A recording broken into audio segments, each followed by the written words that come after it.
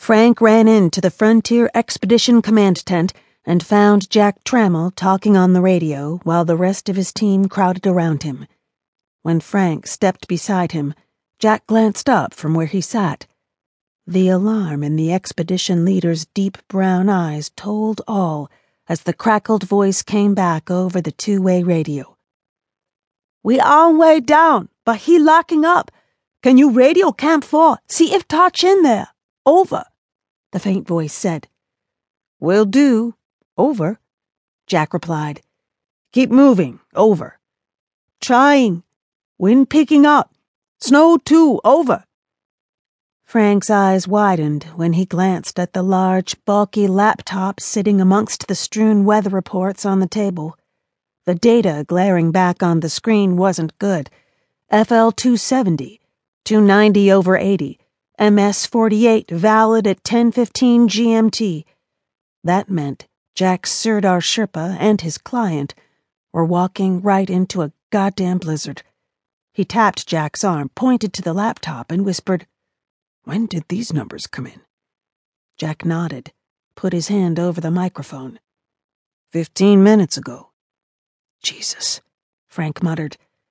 The mountain had once again decided to have its own party while the rest of the world obeyed the weather forecasts. "What's their elevation?"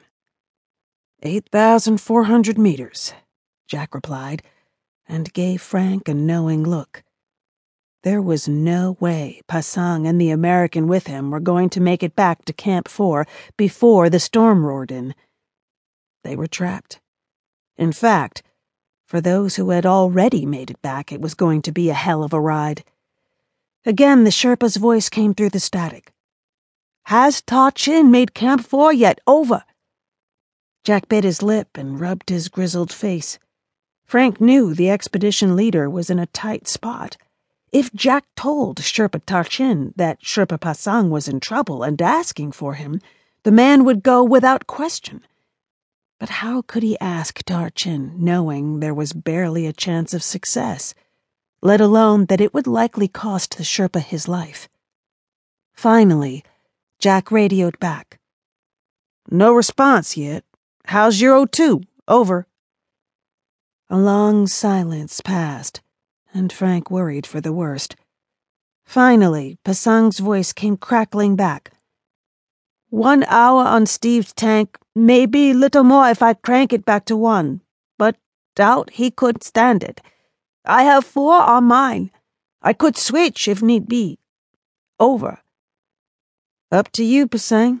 Over," Jack said as the crowd behind them in the command tent whispered back and forth.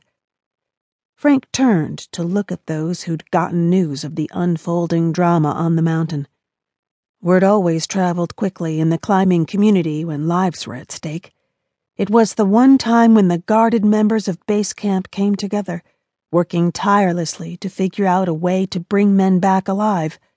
But the stone-cold fact was that there was little anyone could do when the mountain decided to roar, and that was what it was doing right now. Jack Trammell's job was keeping Pasang's spirits alive and strong, and he was trying every trick in the book. Whether Pasang knew his expedition leader was lying to him about Ta Chin being at Camp 4 was anyone's guess, but it was a fair bet Pasang knew Jack wasn't being straight with him. Every climber knew it was whatever kept you going that mattered, and if you had to be lied to, then so be it. As long as you kept moving, that was the only thing that mattered. Freeze up and stop thinking, and you die. Simple as that.